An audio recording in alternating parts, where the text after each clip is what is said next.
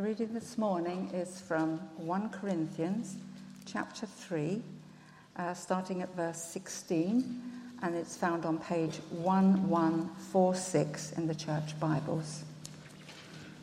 1146.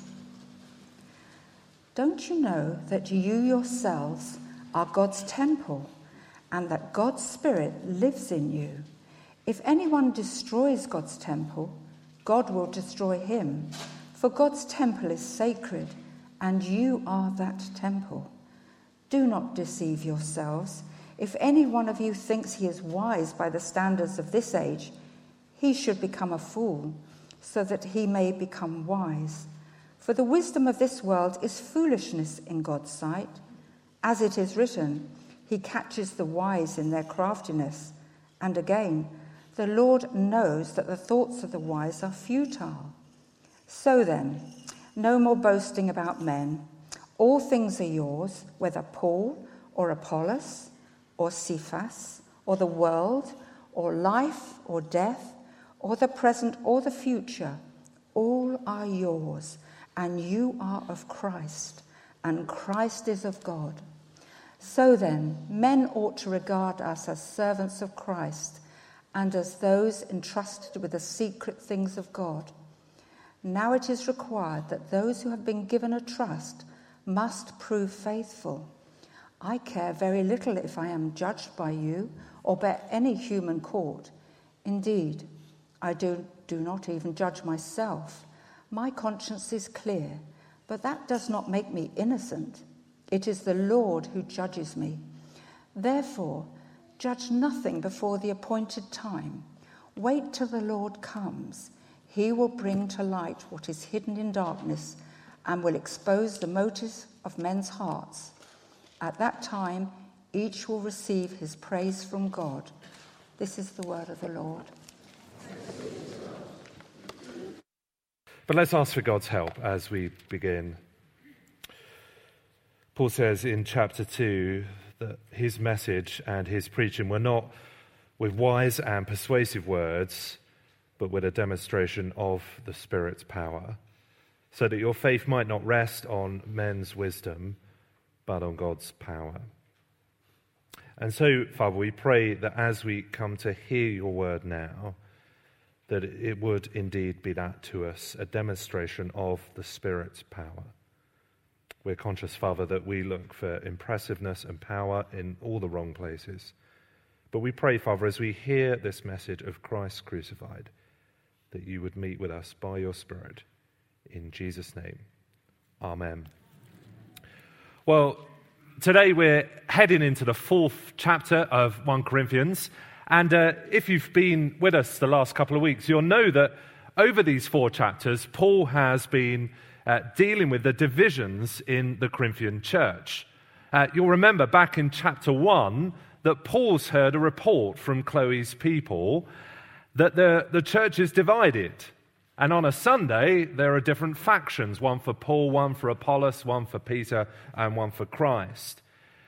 And you might be forgiven for thinking as we head into the 4th chapter this morning, haven't we heard enough? I mean, we're going to be spending 5 weeks on these 4 chapters, and you might be thinking to yourself, well, we get it, Paul. Divisions are bad.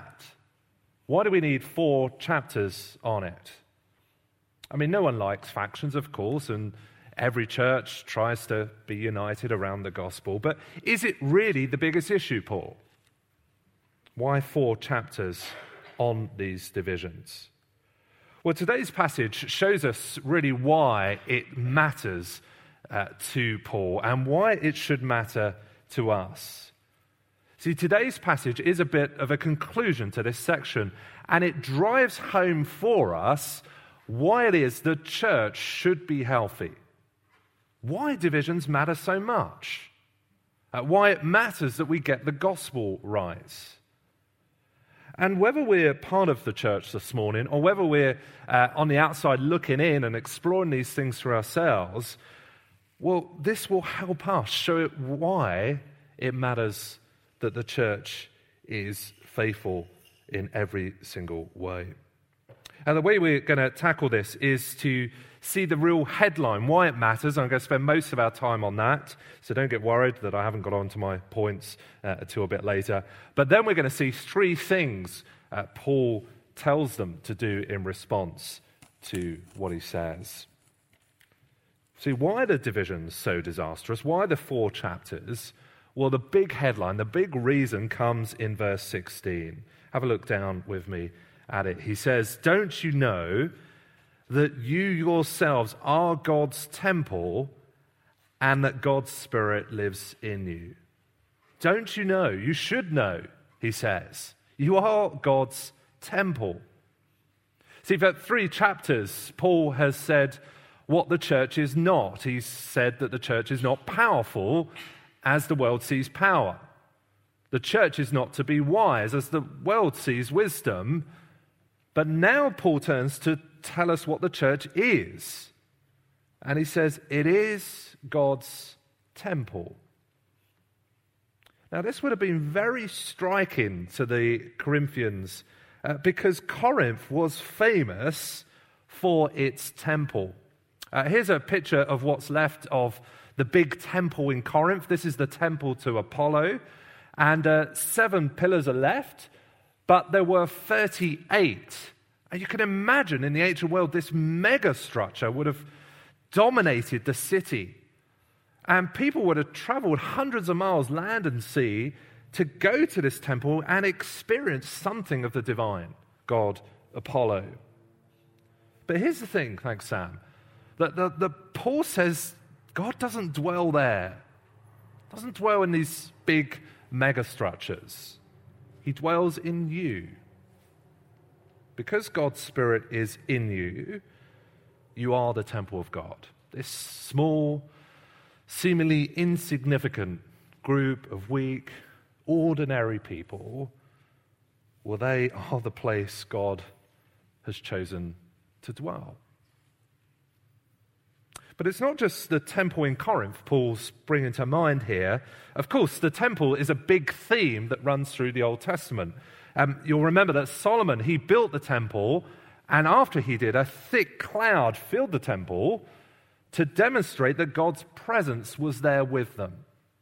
So much so that when the temple was later destroyed, it was said that God's presence had left Israel. But now, can you see, that because of Jesus, because of his work on the cross to forgive us, to redeem us, to give us his Spirit, he says, you are that temple. You are what the whole of the Old Testament was building towards, having God's presence with you. And this you can see already, can't you? Why this matters to Paul. Why he doesn't, he needs to spend 4 chapters. You can see why the divisions are so disastrous in this church, because if God's presence is meant to be with them, it doesn't make sense to have all sorts of factions and divisions. It matters that they get the gospel right, doesn't it? Because if God's presence is with them, we need to know what that God is like, truly. See, here's the thing, Paul says, you are God's temple. See, the divisions, they're not just a kind of bad thing to do for church growth. They're not just a good strategy to help people get on in life. But this all matters because you are God's temple. He has chosen to dwell with you, ordinary people. But there is, of course, a sobering flip side to this of being the temple of God, because I'm sure most of us would have noticed verse 17. Now, in the ancient world, temples were destroyed, but the only reason you would destroy a temple is because you wanted to take on the god and show your might over them. I don't know if you remember, it's Sennacherib in the book of Isaiah and 1 Kings, where he talks about all the nations he's destroyed, and he talks about defeating their gods, not because he's gone into heaven and had an arm wrestle with them, but because he's destroyed their temples. And Paul says, well, that same logic applies to the church today, except it's not bricks and mortar he's worried about, but the people, the temple of God. See, divisions matter because they destroy God's temple. Not getting the gospel, the foundation right, and believe in the things of the world, well, that matters because these are the people God has chosen to dwell with, and that is to destroy the temple. This is why, coming to us, we care so much at St. Mary's about what we do and why we do it. What sort of church we are, what sort of church we want to become. Not because we are into kind of church strategies of growth and that sort of thing, but because we care about worshipping God appropriately. We care about being his people. This is why we think carefully about the sort of culture we create, because we care about reflecting his honor in the right way. And it's why we believe that actually, it's why we care about the church on the wider scene outside these four walls, because God has chosen to dwell not only in the local church, but in the church around the world. And so it matters, doesn't it, that we play our part in trying to encourage that church in holding to what's true and reflecting God's glory in every single way. Because we are God's temple. He has chosen to dwell with us. So that's the big headline. That's why it matters to Paul. And then what we get in the verses that follow from verse 18 onwards is three implications of being God's temple. We see here that Paul tells them that because you're God's temple, there's no more looking wise, no more boasting, and no more judging. See, look at what Paul says in verse 18. He says, "Do not deceive yourselves. If any one of you thinks he is wise by the standards of this age, he should become a fool so that he may become wise." See, to be part of God's temple is to become a fool. Now, you might read that and think, well, does that mean I lower my IQ or kind of have a brain transplant, if that's possible? But Paul's not saying that. He's not saying you need to be stupid. He's not saying you don't need to study. Please carry on doing your GCSEs and your A-levels, otherwise I'll be in trouble. Well, they're already over, aren't they? But he's saying that actually you need to embrace the foolishness of the gospel. We've seen, haven't we, over the last few weeks, that God has set things up purposely so that we can't be proud if we come to Jesus. He hasn't chosen to redeem the world through, as Alex reminded us, Superman or Batman or whatever your superhero of choice is. He hasn't chosen to come with a great army and great demonstrations of divine power. No, how has God chosen to redeem the world? Well, through a carpenter, through the Son dying, through a shameful Roman execution device reserved for the most despised of criminals. That is the way God has chosen to redeem you, to change the universe from its bondage to destruction. The trouble is, for the Corinthians, that ran counter to everything they were for. See, the Corinthian culture, as we've heard over the last few weeks, was a very sophisticated culture, much like our own. They loved wisdom. They loved impressive speakers. The comedy circuit was not stand-up comedians, but stand-up speakers. And they were the elite, and they saw a way of kind of merging that with the gospel. They thought, well, actually, there are some impressive Christian speakers. Apollos is pretty good. Actually, we can have a cake and eat it. We can have what looks strong in the culture and combine that with the weakness of the gospel. But Paul says no. See, if you are the temple of God, if you claim to believe this gospel, well, you've got to embrace the foolishness of this gospel. You cannot be seen as wise and claim to believe the gospel. I remember this battle as a young Christian. I went off to university and I thought to myself, Christians are stupid. Please don't take offense to that. I did change my mind. But Christians are stupid. And then I turned up to university, and almost the first night I was there in the student bar, I met Christians at university. I thought, what are you doing here? Everyone knows that you can't be thinking and be a Christian. And then a bit later, a friend of mine invited me to church, and would you believe it? There was a university professor speaking at church. There were people who were teaching the courses at church, and people with PhDs and that sort of thing. And I thought, what is this place? And as I looked at the Christian faith and as I spent time at this church, I saw that, oh, wow, this is actually historically credible. There's real evidence for this stuff. It's rational. There's rational reasons to believe this. It's provable. And then I became a Christian. And then I thought to myself in my pride, basically, that I'm going to go around and I'm going to convince everyone else it's true because it's intellectually rigorous. But then I found myself pretty quickly on the receiving end of other people thinking I'm stupid. And I wanted to say to them, no, look, people with PhDs come to my church. I've got university professors. But the thing is, people don't see it like that. We want to work hard at presenting things well. And, if you're looking into the Christian faith, I do want to say this is intellectually credible. Come and speak to me afterwards. I'd love to show you why it's historically reliable. But there's still, as much as we do that, there is something that's an affront to our pride. We do need to humble ourselves. We do need to become a fool to believe the gospel.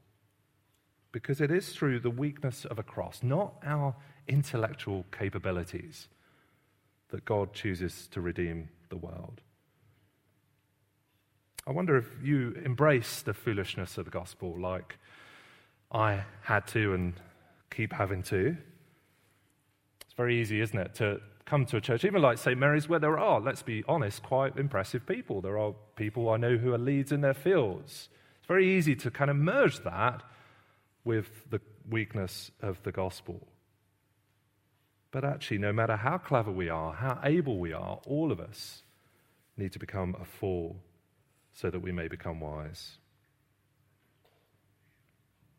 Well, there's a second reason why we need to respond to being God's temple, and a way to respond to being God's temple, and that is no more boasting in verses 21 to 23.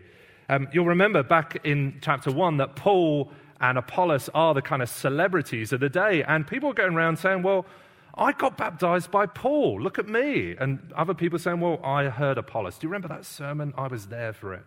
It was wonderful. And Paul says in verse 21, so then, no more boasting about men. He's had enough. This is dividing the church. No more boasting. But interestingly, notice how he makes the argument here. Notice what he says in verse 22. You might expect him, just before we get there, you might expect him to say, look, no more boasting about these guys. Apollos is pretty rubbish, or I'm nothing. Don't worry about me. But notice what he does say in verse 22. Whether Paul or Apollos or Cephas or the world or life or death or present or the future, all are yours. See, the Corinthians, they've got a kind of scarcity mentality where they think they've got to kind of prove themselves by latching themselves onto a particular leader. And Paul says, look, you haven't got the gospel. The gospel means that all things are yours anyway.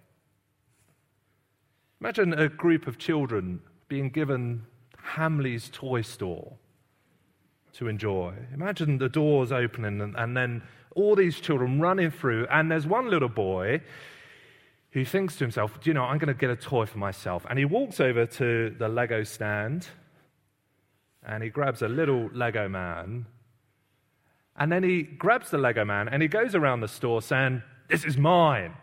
This is my Lego man. Look at this. Look how impressive he is. His head comes off and everything. You can put a beard on or whatever." That's Playmobil, sorry. But you imagine the other children would be going around saying, "What are you on about? This whole store is yours. You don't need to go around boasting about a silly Lego man." And Paul says to the Corinthian church something similar. Have you not realized that because of Jesus, everything is yours? The world or life or death, the present or the future, all things are yours through him. See, why is it you and me find that temptation to boast? Why do we not think that we can just be good enough on our own? It's because of an insecurity, isn't it? Let's be honest. I find that I'm tempted to boast in who I know or what I've done because I don't feel I can kind of make myself enough on my own. And so we find ourselves talking about how much we earn, or in a conversation dropping in where we holiday or where we live or who we know, because we hope that as we're talking to that person, they go, "Well, you're an impressive person." But the gospel removes all that, doesn't it? See, the gospel says to us, look, you're not impressive because you're impressive to others. You don't get your worth from the bank balance or your postcode. You get it from the fact that Christ has died for you. And because he died for you, he sees you as precious, infinitely loved. And so you don't need to go around boasting in the celebrity preacher or the person you know or how much you've done or what summer camp you've been on or what church you got baptized into, because Christ has died for you, and because of that, all things are yours. See, I hope no one here at St. Mary's feels that pressure to make a name for themselves. I realize there are different jobs in the church and God's given us different gifts, and one of the things we try and do here at St. Mary's is to encourage us to use those gifts wherever God has given us opportunity. But it'd be very easy, wouldn't it, to think that actually because I'm not doing particular jobs in a church, that actually maybe I'm not as important as other people. And it might be even tempting to boast in what we do or what responsibilities we're given. But actually, the moment we put our trust in Lord Jesus, we need to not boast in those things. There's no pressure to make a name for ourselves. We're all valuable because Christ has died for us. So no more boasting, Paul says. And finally, and more briefly, no more judging. This boasting in leaders has got a bit of an unpleasant underside, because not only are they boasting in the leaders they're following, they're then judging and looking down their noses on the ones they're not. And in chapter 4, we see that really they have, a lot of them, rejected the Apostle Paul and his authority. They have judged him, or as he puts it in verse 3, put him in their court of opinion. And so he says, there can be no more judging. Look at verse 3. I care very little if I am judged by you or by any human court. Indeed, I do not even judge myself. My conscience is clear, but that does not make me innocent. It is the Lord who judges me. See, Paul here says, I don't even judge myself. This is not kind of Paul, being arrogant and thinking that, he's got nothing to be worried about. But he says, look, I'm such a poor judge of myself. My conscience is clear. We always give us a kind of easy ride, don't we, when we come to judging ourselves. And that's not the point. The gospel isn't about whether we think we're bad or whether we think we need forgiveness. We recognize that God sees all. He sees the motives of the heart. And so Paul says, I don't even judge myself because I can't know my own heart. And so if I can't judge myself, well, who are you to judge me? If I, in my own body cannot work out the motives and why it is I do certain things. Well, we don't need you, Corinthian church, to be doing that judging for you. Wait until the Lord comes. But interestingly, notice where he finishes.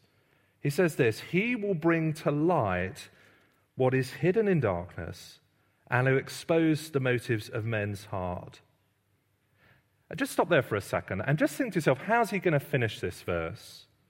He will expose what's hidden in darkness and expose the motives of men's hearts, and he will condemn, he will judge, he will bring his vengeance on you as a church. No, what does Paul say? At that time, each will receive his praise from God. See, it's not that the Corinthians are kind of too lax in their judgment. It's that they're too strict.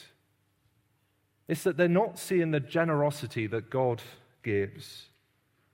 And so they're looking down their nose on Paul because they haven't got how generous God is in the gospel.